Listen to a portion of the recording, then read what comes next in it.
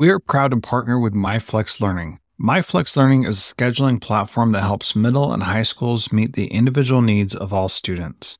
Students can easily create and manage time for flex blocks, win time, activity periods, RTI, counselor and teacher appointments, and so much more.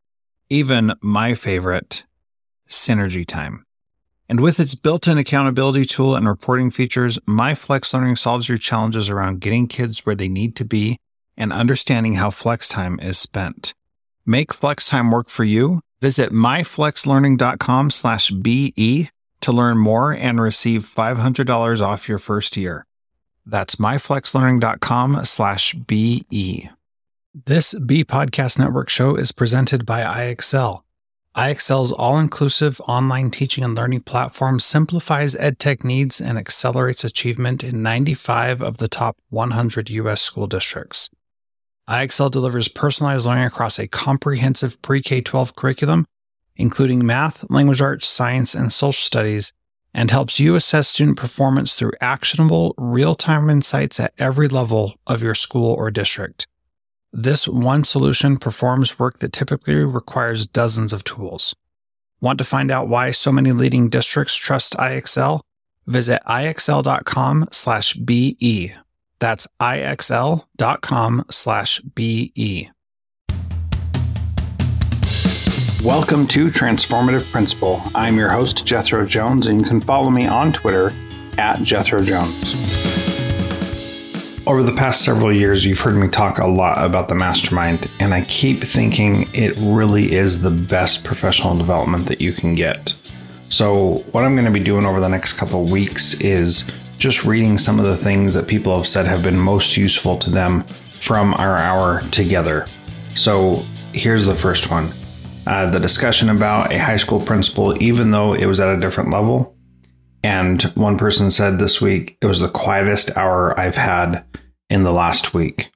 So those are just two reasons of what people are getting out of the mastermind. If you're curious about it, check out jethrojones.com/mastermind and just schedule a call and let's chat about whether or not it's the right fit for you. That's jethrojones.com/mastermind. I've got a book coming out. How exciting is that? It's called School X, and it's all about helping you as a principal be a designer of your school and not just a manager. So I hope you'll check it out. You can download the free chapter at schoolx.me. And once you get it, hit reply to the email and tell me what you think. Looking forward to sharing that with you. That's schoolx.me. This episode is brought to you by John Catt Educational, a professional development publisher serving as the global leader in combining both research and practice in all materials. Find timely PD publications to support yourself and your faculty by visiting them online at us.johncattbookshop.com. I am very excited to be talking with Derek Sivers, who is an entrepreneur who founded CD Baby and has written a few books. My favorite book that he's written is called Anything You Want, which is 40 Lessons for a New Kind of Entrepreneur.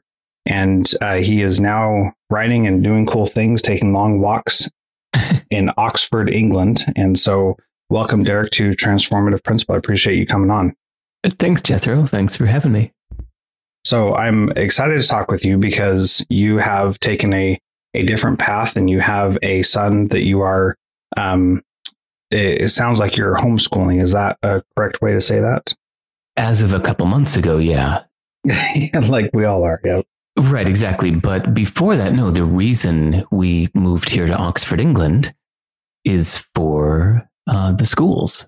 We really picked this place on earth. We moved all the way from New Zealand to Oxford, England for the schools. And up until 2 months ago, he was in what's known as really one of the best schools in all of England for his age category. That's very exciting. So you moved there, and one of the things that you've written about on your website many times is this idea of giving your son your full attention and letting him lead the way in the things that you're doing, especially with creative play and things like that. So can you tell us about how you view parenting and educating your kids, and not just educating as in sending them to school, but also teaching them the things you really want them to know? So first I have to give this caveat that he just turned 8.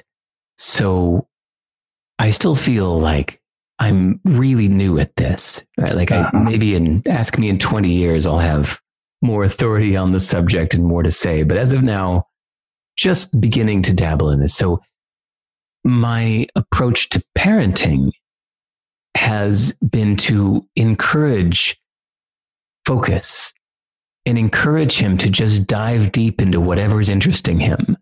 So he grew up mostly in New Zealand. We only moved here to England a year ago. So age 0 to 7 was New Zealand for him, which means he grew up mostly outside. And that really shaped him in a big way. Mm-hmm. For one, because we would do very low stimulation things, meaning like we just go out to a place in the beach or a place in the forest or just a grassy field and just play there for hours and hours, like 5 hours. We just sit in one spot, just playing with shells, playing with driftwood, making little things out of leaves and sticks and whatever. And I always wanted to make sure that we did everything for as long as he was interested in it. Like never saying like, come on, we need to go, because I wanted him to feel that life lesson about like, whatever you're into, just keep going. Like, don't feel that, well, I've been doing this for 30 minutes or 60 minutes, I should stop.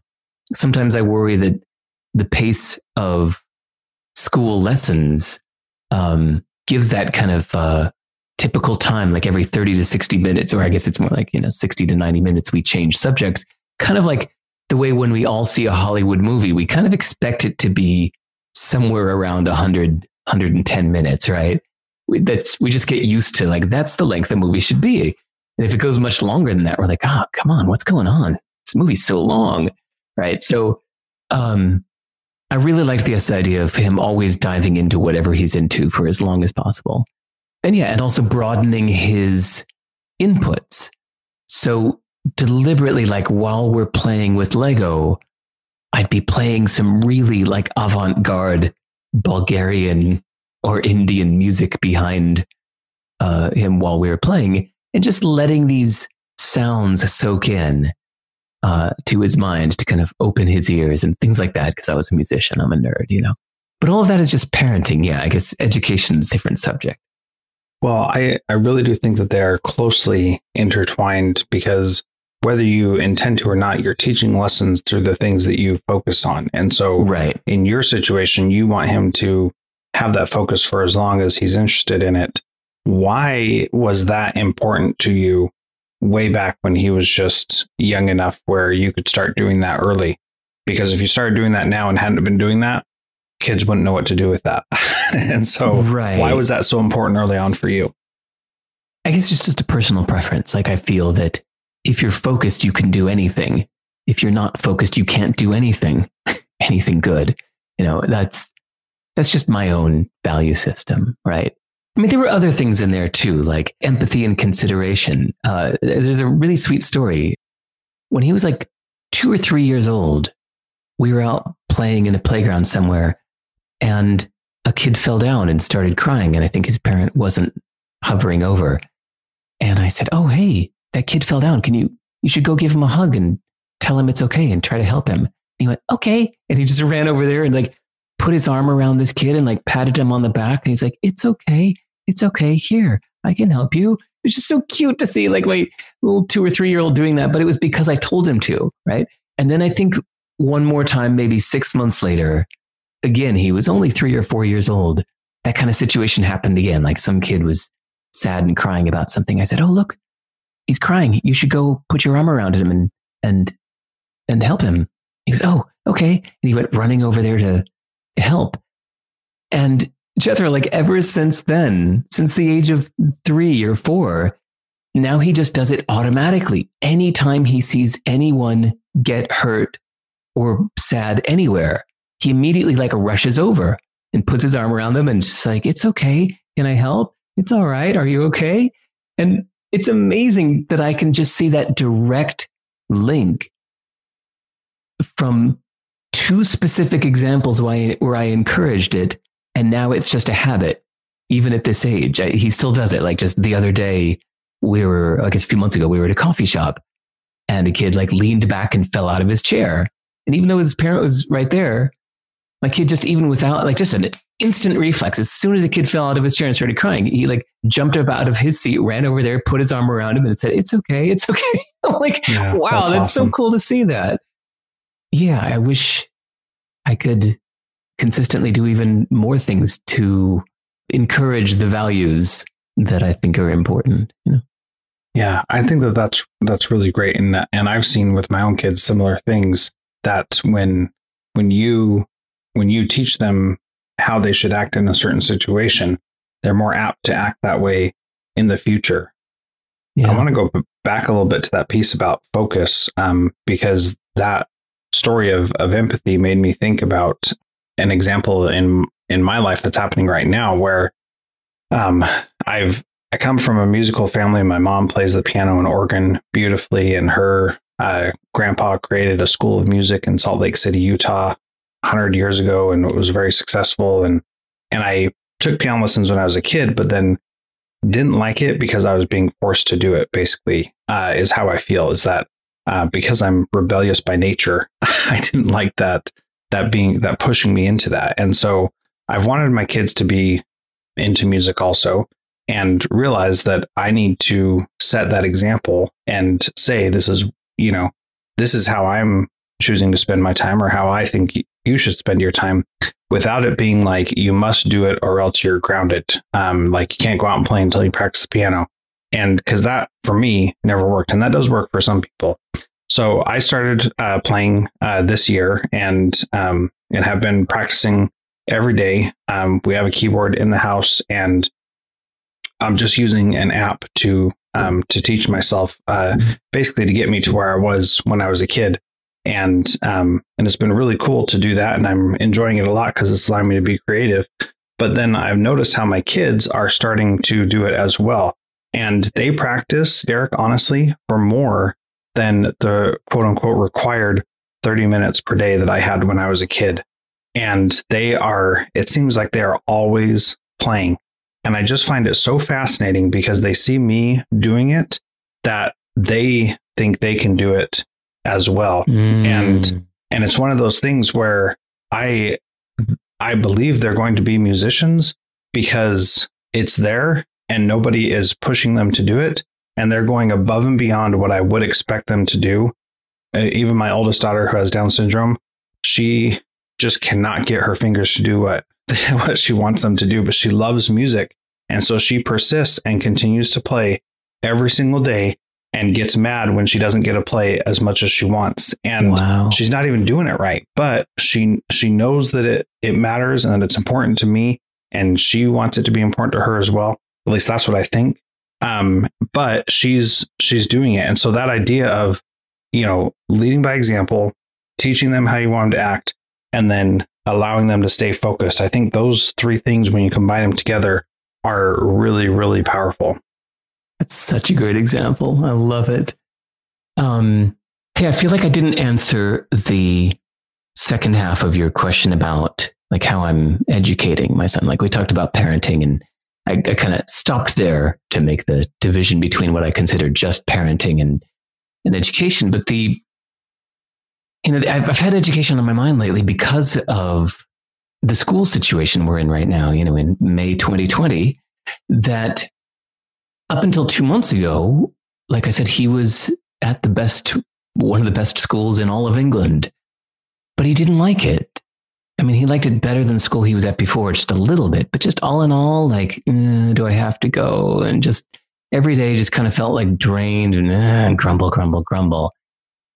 And these last 2 months without school, I feel he's actually thriving more than ever. He's so into it. And I just see him advancing and thriving, which makes me want to learn more about unschooling, right? Like we're spending full time with him. So I'm just seeing these natural tendencies. So he loves memorization. He's really good at memorization. So we use Anki, Anki, which is a flashcard software. And we've been using that for a couple of years, and he just enjoys it. So wanting to raise Little World Citizen, on the front of the flashcard, I put the picture and just the picture of a country on the map, like no words on the map, just the shaded region of a country. And he memorizes what country that is just by shape.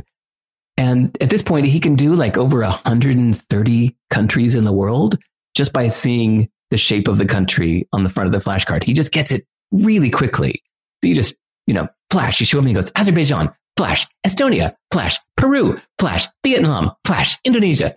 And he recognizes these, and he actually like loves dancing while doing it. Right. So he's like, give me some more, Dad. I just want to keep dancing.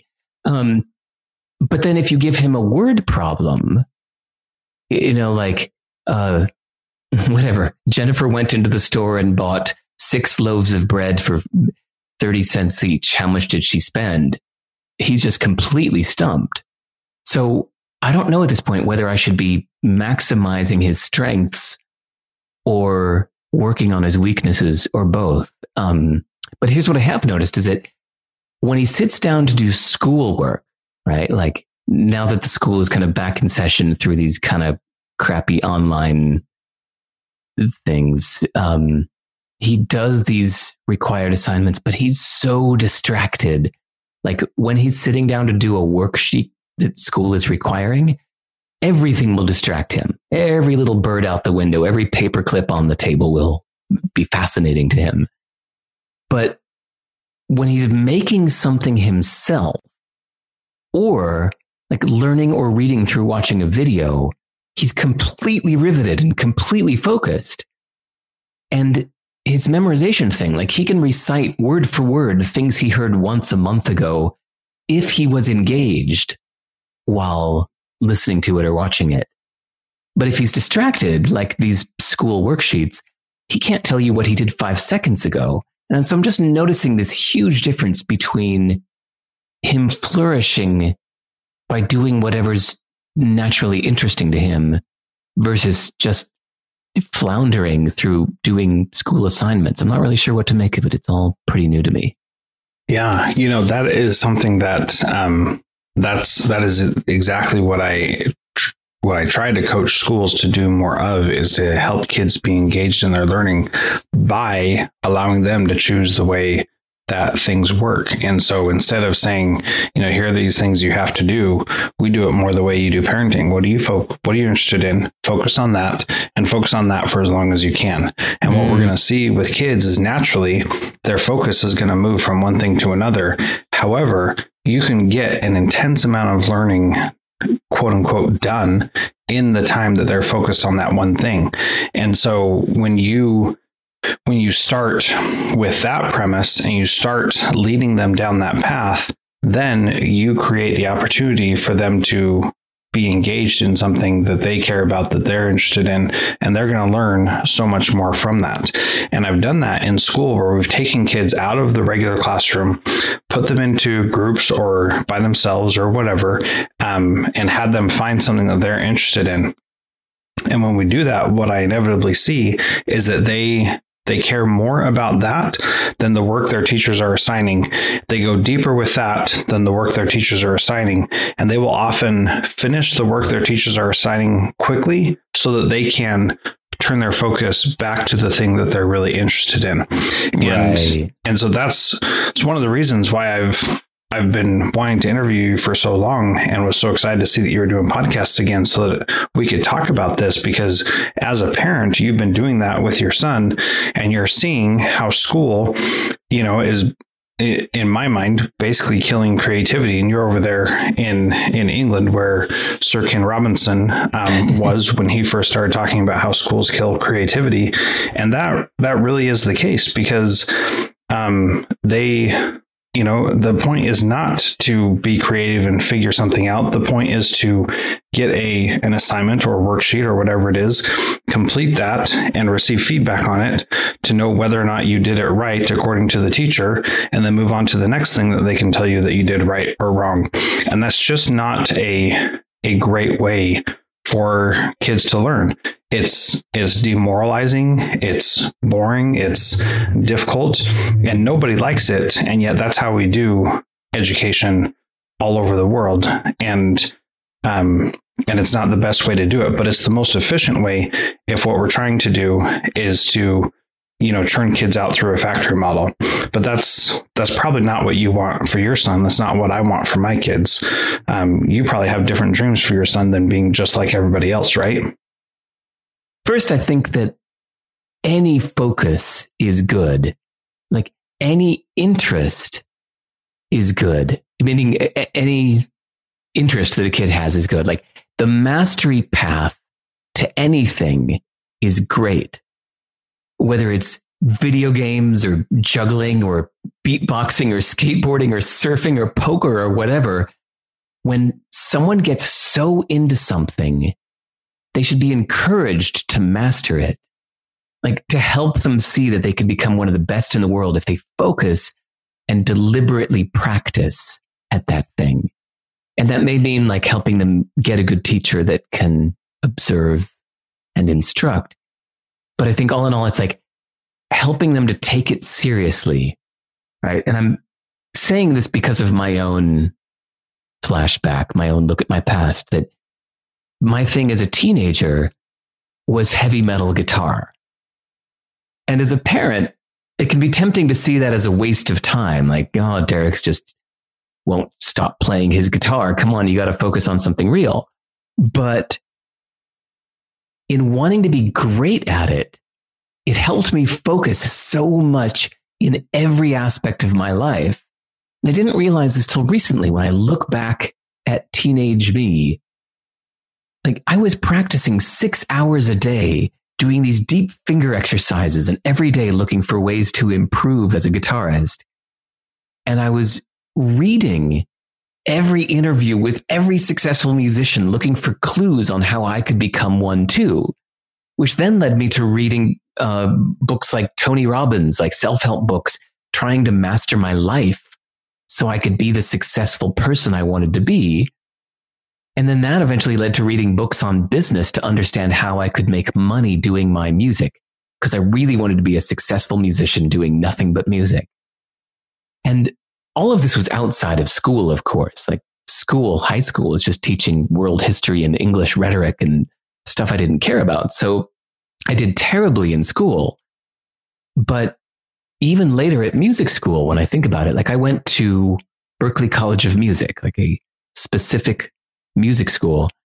But even there, the classes were mostly teaching things like big band jazz arranging and things that weren't directly applicable to what I was doing. But I just had this drive. I was just massively focused on being a successful musician. And it wasn't until I went back to my high school 10 years later for the 10-year high school reunion. I was 28 years old. And I went back and I was shocked at how they all seemed so lost. Like they were all just wearing suits, and when I would ask them what they're doing, they're just pushing papers around in some mid-level management job for Motorola or whatever, just paying the bills. Like they were 28, but they all looked 40. They just looked so like dead and grown up. And at the time I was a full-time touring musician, and they were all like blown away that I quote unquote followed my dreams.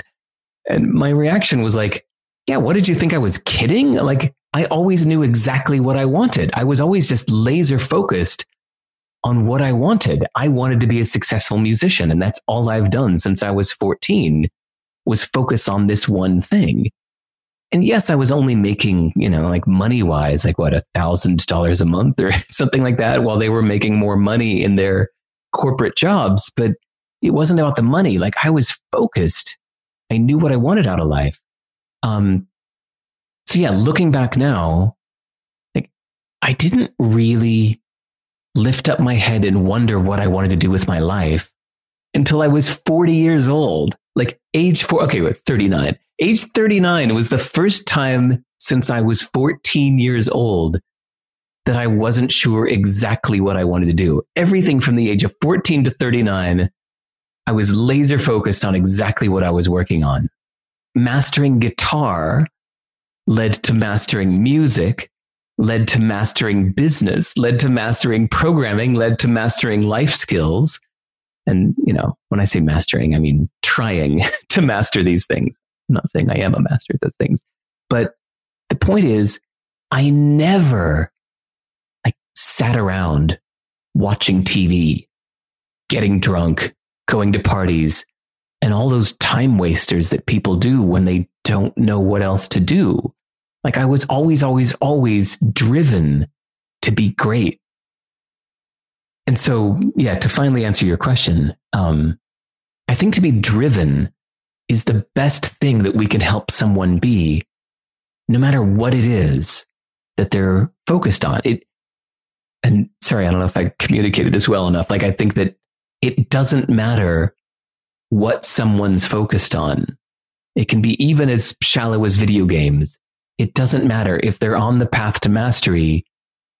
Anything is better than that just adrift, lost thing that makes people just sit around and do nothing and get drunk and hang out feeling lost.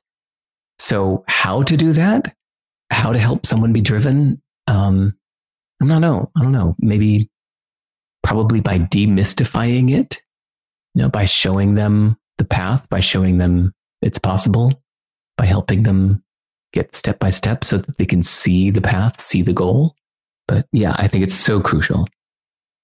Yeah. And to bring that to an education perspective, because it really is, in my opinion, in education, we're trying to get kids to achieve greatness by being, jacks of all trades or whatever the case may be.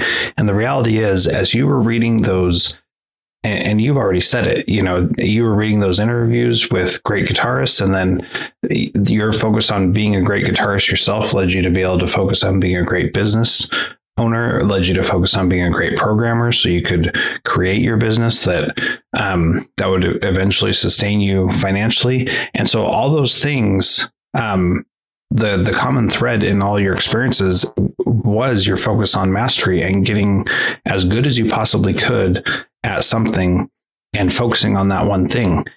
Now, all the other things, like you learned how to read better, you learned how to understand and retain information, you learned all these other skills that we think are so important in education. You learned those through that process of mastery. But not only that, you probably understood those things. And I'm not, I don't know guitarists, so I couldn't ask you anything specific, but I could probably ask you something about a specific guitarist and you could remember it, even though you read that interview 20 years ago, right? And oh God, yeah. I know every little tidbit of trivia and everything I read since I was 14 about all those musicians. It's crazy how much weird trivia. Yeah, you're right. I retained it all. But you didn't retain the things, about world history that your teachers wanted you to learn. However, your son, because he's interested in it, is paying attention to the shapes of countries and is probably going to know the shapes of countries for most of his life, if not his entire life. And so it's really easy after you've gone down that path of mastery to see where the things are that you've learned. And for schools, we can do that really easily because we know what you're supposed to learn and we can go tack those things on the back end and say, yep, this kid learned this. So for example, we had this program called Synergy at my school where kids could choose to do whatever they wanted to make the world a better place. And they got to define the world. They got to define better. They got to define what they were going to do. Really powerful experience. They had 3 hours over 2 days during the week to do that. I wish we could have given them more time to see what they could have created. So we had one group of kids that wanted to create a social network to prevent bullying at our school. And so they spent all their time working on that social network, trying to figure out how to create it, trying to learn how to code to be able to code it, all that kind of stuff. Now, did they ever actually succeed? No, they didn't. They didn't have the time, the resources, or anything to succeed, but they learned so much. They learned so much about research and about programming and about JavaScript and all these other languages that they had never known before. They learned about end user license agreements and terms and conditions and things like that they would have never thought about before. They learned about how to write simple if-then statements to have somebody report bullying on that system so that they could eradicate it. And like all these things that they learned, that I could find ways to tie them back to the content we were supposed to teach them. But those things they're going to remember forever. And they don't need me to go through and say, yes, to bless them and say that they've learned these things, because they already know. And my feedback and validation of that is really meaningless to them because that learning process is already completed. But schools they're not created that way. That's what I try to do to help schools to establish systems like that so that they can do that. Because that allows kids to be creative. And as someone who's created your whole life, you know that is so important. And what would you say to someone who's saying, how do I get my kids to be more creative in my school? I love the example you just gave. I mean, when I look back at my schooling, there was no connection from school to my interests. It felt like school was it was the opposition. It was the hurdle.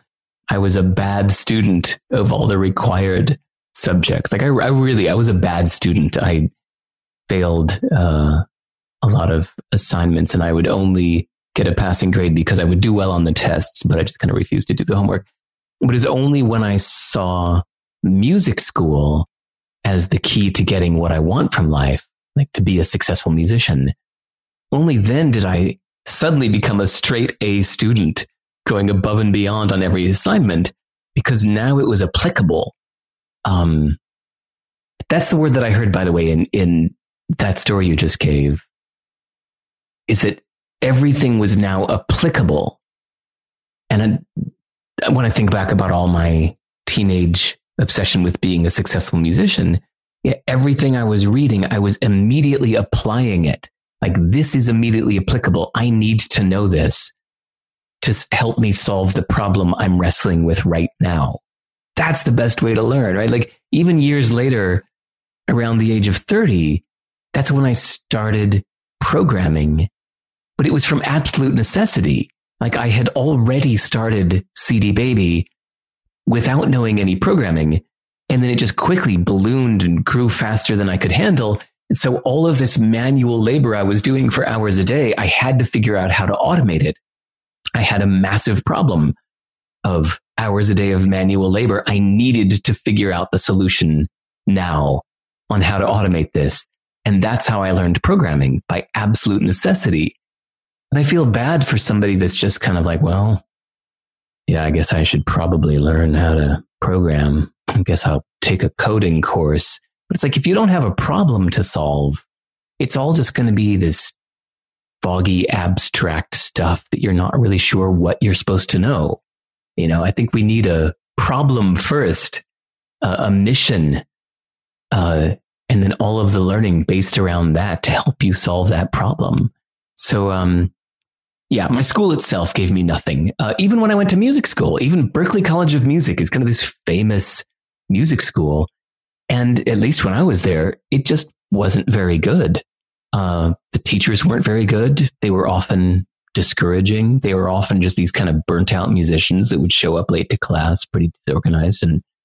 But I was so driven that the school itself was like just a stepping stone for me. Like, the school didn't teach me anything. And I almost dropped out because of it. It was only when I took a summer off and I decided, like, you know what? If I know in advance that the school isn't going to teach me anything, then I can just go back and just use it like a library. It can just be the resource where I can get the information I need, but I'll just expect nothing of the school itself. So yeah, I went back for my second and remaining years, just expecting nothing of the school. And that's when I got the most out of it, just because I used it as a resource, you know? So, I mean, all that said, I mean, all this talk of schooling, I know this is your world and this is your thing. I got to say, like, I'm 50 now and I graduated college when I was 20. Like, school is just all like a distant teenage memory for me. I think in the big picture, I've learned so much more since then than I ever did in those few years I was at school. So in hindsight, it just feels like school itself was really not important at all. Yeah. And that is exactly my point, that if you, it's about learning for your whole life. It's not just about those 13 years that you're in, regular K-12 education, right? But it's about figuring out how to learn for your whole life, because, school itself is just an institution. But if we think of it instead as learning and problem solving, then it totally changes the dynamic. And so if you went to school and instead of, your teacher saying, well, it's world history class, so you need to learn these things, they said, what is it that you really want to spend your time doing? And how can we be a resource for that? Like if your high school teachers would have said, use the school, the facility that we have to start recording your own music and to learn how to get better at it, you would have had a totally different experience with school, right? Probably, yeah. And so that's how it was when you finally took that approach the last couple of years at Berkeley, when you could use the school as a resource. And that's where I believe we need to get to as far as education goes, because it's not enough to go through a process of, checking off standards. We really need to teach people how to do what you just have been talking about this whole time, which is become a master in the things that you are interested in and really focus on those things until you get good enough at them that that you feel like you have mastered them, or that, you're done being interested in them. And, that's perfectly natural. There may come, in a couple of weeks or years or months or whatever, where your son is like, yeah, I'm done with flashcards. I'm done with, learning about countries. And I'm not interested in that anymore. That may happen. It may not, but, he may not care about people outside himself at some point. And then, in my mind, the next task is find what the next thing is that he cares about and go all in on that.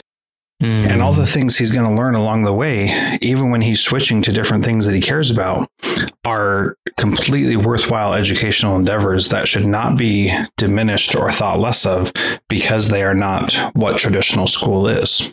Right. I try to remember in all of this the nature and nurture contribution. I grew up just kind of thinking that everything was nurture. I didn't believe in nature. I thought we all are entirely of our own design, our own making. It was interesting when years later, in my 40s, I read a few books on the subject of happiness written by these psychology professors that have a PhD in the subject.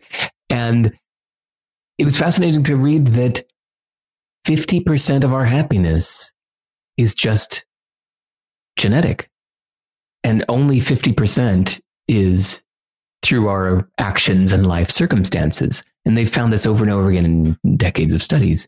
That 50% of your happiness is just in your DNA.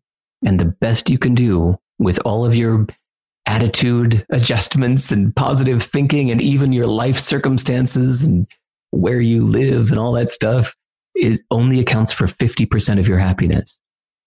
And one of my best friends is this Australian woman that whenever she hears me obsessing a little too much about parenting, like trying to be the best parent I can, or my kids' school, the fact that I told you that I crossed the earth to go from New Zealand to England just to raise my kid with better schools and stuff like this.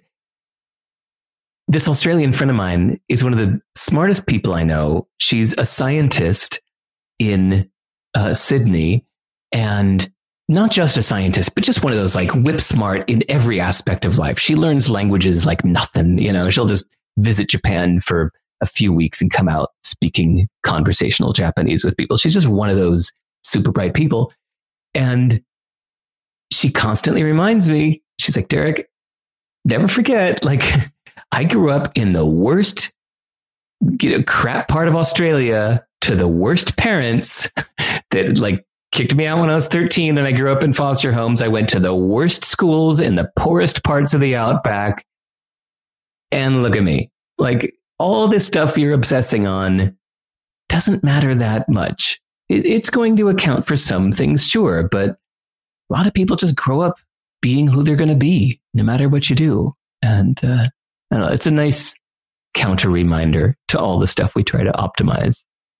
Right. And so, going out of our way and trying so hard to do something a certain way, there are some things that we just can't overcome. And it's okay once you realize that, it's not the end of the world when that happens. And I think for someone like you and someone like me and people who are listening, who really try hard to be the best they can at something, sometimes fall short and feel like all hope is lost, and sometimes are so good that they are frustrated by other people's inabilities to be as good. And I think that story you shared helps me understand that, it's okay to be wherever you're at. Mm-hmm. An appropriate way to manage that. I don't know if that was your intent, but that was what I got out of that. Mm-hmm. So yeah, it's nice to just remember, like, everything I'm doing, it's going to account for something, but hey, I can relax a little bit. It's not a complete make it or break it situation. Right. Yeah. So I want to thank you again for your time with this interview, Derek. This has been awesome. The last question that I ask everybody is, what is one thing that a principal can do this week to be a transformative leader like you are? Listen. I think that actually listening to kids instead of talking at them is the most important thing. Yeah, I think that is fantastic. Thank you so much for being part of this. The website, if you want to learn more about Derek, is go to Sivers, SIVERS.org/now. You can see what he's currently working on. You can check out his podcast and anything else you'd like to promote, Derek. No, I'm not here to promote anything. Just go to Sivers.org and send me an email and introduce yourself. It's the reason I like doing these interviews, is for the people I meet. Yeah, well, and that is exactly how we met 4 years ago, and emailed a couple times back and forth since then. And I just really appreciate your generosity and your time. So thanks again for being part of Transformative Principal. Thanks, Jethro. Thank you to our valued partner, John Catt Educational. If you are a leader looking to make transformative change by providing yourself and your leaders and teachers with professional development that is research-based and rigorous, yet easy to digest and full of practical strategies, check out the latest publications from John Catt. Visit us.johncattbookshop.com to find information on bulk orders or learn much more in our show notes. You can also use the code Transformative to save a bundle at us.johncattbookshop.com. Do you want to simplify your school's technology, save teachers time, improve students' performance on state assessments? You can do it all, but don't waste another minute. Head straight to ixl.com/BE to learn how IXL's research-proven teaching and learning platform can help you achieve all these goals. That's ixl.com/BE. There are lots of solutions out there for giving students what they need when they need it. But when do they actually do all of those things? You need flexible time. When added into your master schedule, Flex Time enables students to get extra help or intervention, meet with teachers, make up work, get physical exercise, and try new enrichment offerings. If you're thinking of giving it a try, check out MyFlex Learning, which unlocks the benefits of flexible time without all the headaches you get with it usually. Its intuitive design and SIS integration makes implementation and training a breeze. Make your flex time work for you. Visit myflexlearning.com/BE to learn more and receive $500 off your first year. That's myflexlearning.com/BE.